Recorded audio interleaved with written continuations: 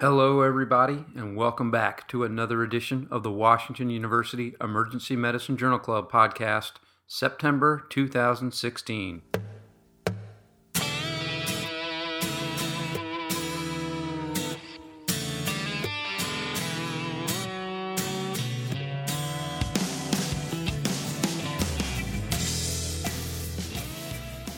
This month's topic was kidney stones, or more specifically, medical expulsive therapy for kidney stones. Usually we're talking about Tamsulosin or Flomax. Occasionally people will look at nifedipine for medical expulsive therapy, but for the most part we're going to be talking about Flomax. Now we've actually covered this topic before, although it's been about 8 years. When we looked at this in 2008, our results and conclusions were based primarily on a systematic review and meta-analysis that came out in the Annals of Emergency Medicine in 2007. In that paper, they found that Tamsulosin and nifedipine may improve moderate-sized distal kidney stone expulsion rates compared to standard medical therapy alone. Now, that was stones at the time 5 millimeters and more. Since then, a lot of big randomized controlled trials have come out, and so we wanted to look at the new evidence and also take a look back at that meta-analysis. The meta-analysis was called A Systematic Review of Medical Therapy to Facilitate Passage of Ureteral Colic. And as I said, this was published in the Annals of Emergency Medicine in 2007. So these guys looked at PubMed, Embase, the Cochrane Controlled Trials Register, and pulled studies comparing stone expulsion rates in patients receiving alpha antagonists or calcium channel blockers to those not receiving these agents. They ended up with a total of 22 articles that they included in their meta-analysis. 16 of these trials looked at alpha antagonists with a total of 1,235 patients. The outcome that they were looking at in these studies was stone expulsion at 4 weeks. And their meta-analysis favored the addition of alpha antagonists to standard therapy with a relative risk of 1.59 and a 95% confidence interval of 1.44 to 1.75. This results in a number needed to treat of 3 patients. Adverse effects occurred in about 4% of the population, dizziness being the most common adverse effect, and only 1 patient had to discontinue therapy for asthenia. So pretty low rates of adverse effects. They also looked at calcium channel blockers. There were 9 trials included in that meta-analysis with a total of 686 patients. Again, looking at stone expulsion by 28 days, they found that calcium channel blockers improved stone expulsion rates with a relative risk of 1.5, 95% confidence interval 1.34 to 1.68, and a number needed to treat of 3.9. So as I said earlier, this meta-analysis seems to demonstrate improved stone expulsion rates with both calcium channel blockers and with Tamsulosin. Now, unfortunately, there were some big limitations. Most importantly, the studies that were included in the meta-analysis were overall not of the highest quality. The Haddad score that they calculated for these studies, the median was 2, and they ranged from 1 to 3. Remember, the Haddad score goes from 0 to 5, with 5 being very high methodological quality. Unfortunately, none of the studies included were blinded, which is a pretty big limitation. There were problems with randomization and allocation concealment in several of them, and problems with follow-up issues in a lot of them as well. So, not the highest quality studies. Put them all together, you don't have the highest quality meta-analysis. Now, that's not the fault of the authors of this meta-analysis. That's a fault of the studies that were out there. They looked at what was there, and this is what they came up with. So, since then, several large, randomized, blinded studies have been done that looked at this topic, and that's why I thought it was worth revisiting this and doing another look at the literature. So the next big study to come out on this topic was Tamsulosin hydrochloride versus placebo for management of distal ureteral stones, a multicentric randomized double-blind trial. This came out in 2010 in the Archives of Internal Medicine. This was a prospective, multicenter, placebo-controlled randomized trial conducted at 6 French emergency departments from February 2002 to December of 2006. They enrolled adult patients with radiopaque distal ureteral stones between 2 and 7 millimeters in diameter. So important to note here that they did specify stone size and limited it to these small to moderate sized stones between 2 and 7 millimeters. All patients got admitted initially and treated with ketoprofen and fluoroglucinol, and I had to look that up, but it is an antispasmodic agent. I think it's important to note that all patients in this study got that. It's possible that by using that they masked some of the effect of Tamsulosin. Something to consider. Patients were then randomized to receive either Tamsulosin, 0.4 milligrams a day, or placebo until they either passed the stone or 42 days had passed, whichever came first. They ended up with 122 total patients in the final analysis, 61 in each group. And they found that the hazard ratio resulting from the comparison of time to stone expulsion distributions between randomization and day 42 was 1.27 in favor of Tamsulosin. Unfortunately, the 95% confidence interval did cross 1. It was 0.81 to 2.04. They found that stone expulsion had occurred by 42 days in 77% of patients in the Tamsulosin group and 70.5% in the placebo group, for a relative risk of 1.1, and again, the 95% confidence interval there crosses 1. There was no statistically significant difference in the number of patients requiring urgent hospitalization or ureteroscopy. So overall, in this fairly small randomized controlled trial, the use of Tamsulosin in patients with these small to moderate-sized distal ureteral stones had no benefit with regards to time to stone expulsion rate at 42 days, or the need for urgent intervention. Now, something very important to note here is that over 70% of patients in the study had a stone that was only 2 to 3 millimeters in diameter. So while they did include patients up to 7 millimeters, the vast majority of patients had very, very small stones. It's possible that because they included such a large number of patients with small stones, that they missed a potential benefit of Tamsulosin in patients with larger stones. Also, again, they used that fluoroglucinol, which also may have masked some of the benefit of Flomax by acting as its own antispasmodic. So, well done study, methodologically very sound, but still doesn't put this issue to rest.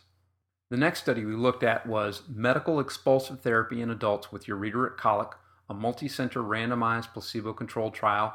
This was in Lancet in 2015. This was a multi-center randomized placebo-controlled trial conducted at 24 hospitals in the United Kingdom. They included adult patients with ureteral stones up to 10 millimeters in size or less that they saw on CT scan. So up to 10 millimeters this time, we're going to include those larger stones. Patients were randomized to receive either Tamsulosin, nifedipine, or placebo until either the stone passed or 28 days had passed, whichever came first. Now, this was a much larger study.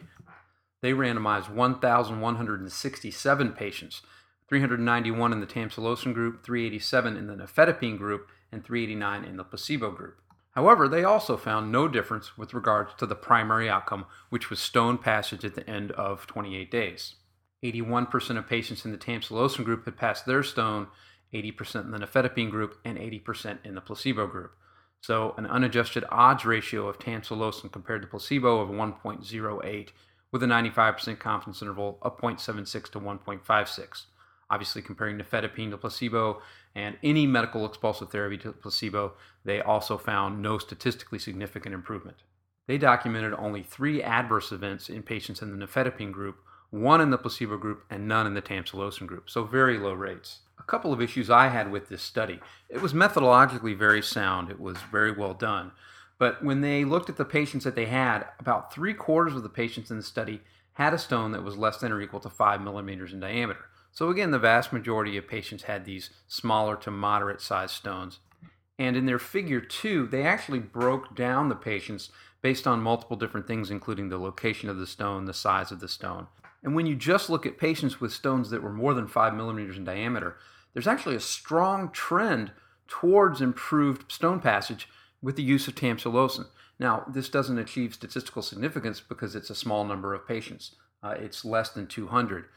But there is a strong trend towards it, and I'd wonder if they included more patients with larger stones, if there would have been a benefit in those patients. Would have been a subgroup analysis, but at least it would have been thought-provoking. Other problem I have is that they included patients with both proximal and distal ureteral stones. So they included anyone with a stone, didn't matter where the stone was. And again, when they broke it down based on the location of the stone, patients with a stone that were in the lower third of the ureter, there was a trend towards improvement with Tamsulosin or nifedipine in terms of stone passage. Again, it's a trend because it's a smaller number of patients, but it's interesting. You wonder if you combine those two things, larger stones, distal stones, maybe patients with large distal stones would see some benefit. But my biggest problem with the study is the hubris that the authors have in their discussion section. I'm going to read you what they wrote. The precision of our result, ruling out any clinically meaningful benefit, suggests that further trials involving these agents for increasing spontaneous stone passage rates will be futile. Additionally, subgroup analysis did not suggest any patient or stone characteristics predictive of benefit from MET. Now that's pretty ballsy to say that Any further research on this area would be futile, telling all of the researchers to stop what they're doing and throw their hands up and say, I guess we're done. I would say that their subgroup analyses did suggest a benefit in patients with larger stones and more distal stones, and perhaps it is worth looking at that. Fortunately, the authors of our fourth paper ignored these guys and continued to do their research and publish their results. So our fourth study, distal ureteric stones and Tamsulosin, a double-blind, placebo-controlled, randomized, multicenter trial, published in the Annals of Emergency Medicine in 2016. So this was another big multi-center randomized trial, double-blinded, conducted at 5 hospitals in Queensland, Australia. So these guys included adults, again with a stone 10 millimeters or less in size, but this time only in the distal ureter. They randomized them to receive either placebo or Tamsulosin taken for 28 days or until stone passage, and looked at the primary outcomes of stone expulsion by 28 days and time to stone expulsion. And these guys actually decided to do a pre-specified subgroup analysis looking at patients with larger stones, 5 to 10 millimeters in size, the ones that our meta-analysis suggested might have some benefit from this therapy. They ended up with 393 patients in their final analysis, 198 in the Tamsulosin group and 195 in the placebo group. Looking at all patients, they found that stone passage occurred in 87% in the Tamsulosin group and 82% in the placebo group, for an absolute risk reduction of 5.1% and a 95% confidence interval from -3% to 13%, so not statistically significant. Also, the median time to stone passage was not significantly different between the two groups. Now, in their subgroup analysis of patients with larger stones, they found that passage occurred in 83.3% in the Tamsulosin group and only 61% in the placebo group. Here we have an absolute risk reduction of 22.4%, with a 95% confidence interval from 3.1% to 41.6%, and a number needed to treat of 4.5. So, in the subgroup analysis looking only at larger stones, they did achieve statistical significance, and Tamsulosin improved passage rates. This study, like any, had its problems. First of all, compliance with study medication was generally quite poor in both groups, and while this may reflect a real-world scenario, it unfortunately does not speak to the efficacy of Tamsulosin very well. It'd be nice to know what would happen if people actually took the medications. For their primary outcome, which was stone passage based on CT scan at 28 days, they only had outcome data for about 80% of their patients. Pretty large amount of attrition, unfortunately. Other than that, it was a pretty methodologically sound study, as were the previous two. Now, the biggest problem is this subgroup analysis. It's interesting, it's thought-provoking, but unfortunately, as a subgroup analysis, it probably should not be practice-changing. And despite what the authors of our third paper said, I think that this points to the need for even more research. Perhaps we need a study that specifically looks at these larger stones. We need to stop studying patients with small stones and giving them Tamsulosin. It's pretty clear that it doesn't provide any benefit to those patients, I think, based on this bulk of data. But there is still the question of whether patients with larger stones may benefit. And actually, there was another meta-analysis that came out very recently in the last couple of months by Wong et al., and they included all of these studies that we've talked about, and they found that for patients with stones 5 to 10 millimeters in diameter, there was an absolute risk reduction of 22%, 95% confidence interval of 12% to 33%, and a number needed to treat of 5. So when you look at the bulk of the data and look at only patients with large stones, it does seem to suggest that these patients do benefit. So I still think this is a contentious topic. My takeaway from all of this is that for patients with small stones, those 4 millimeters or less in diameter, there's really no benefit to giving Tamsulosin, and we should probably stop doing it. For patients with larger stones, especially ones that are in the distal ureter, it appears that there may be some benefit. For now, I would continue giving those patients Flomax. I think there's very little risk, at least for most patients, in doing so. Now, patients who are on multiple blood pressure medications, those who have a history of syncope or orthostasis or getting lightheaded, older patients, patients who are on anticoagulants, anyone who's going to be at high risk if they get lightheaded and fall, maybe those patients we shouldn't. But for the vast majority of our patients, there's very little downside to giving Flomax, and there does seem to be some benefit. It would be nice to see a study specifically looking at these larger stones, and maybe we'll get that in the future, and if so, maybe that will be the nail that finishes this thing off. Well, that's all I've got for you guys this time. As usual, thanks for listening in, and I hope you'll join us again in the future. Go ahead and subscribe to us in iTunes if you enjoyed this. Go check out our webpage, emjclub.com. Follow us on Twitter, where we're at emjclub, and like our Facebook page, which is also emjclub. And I hope to see you guys back next time.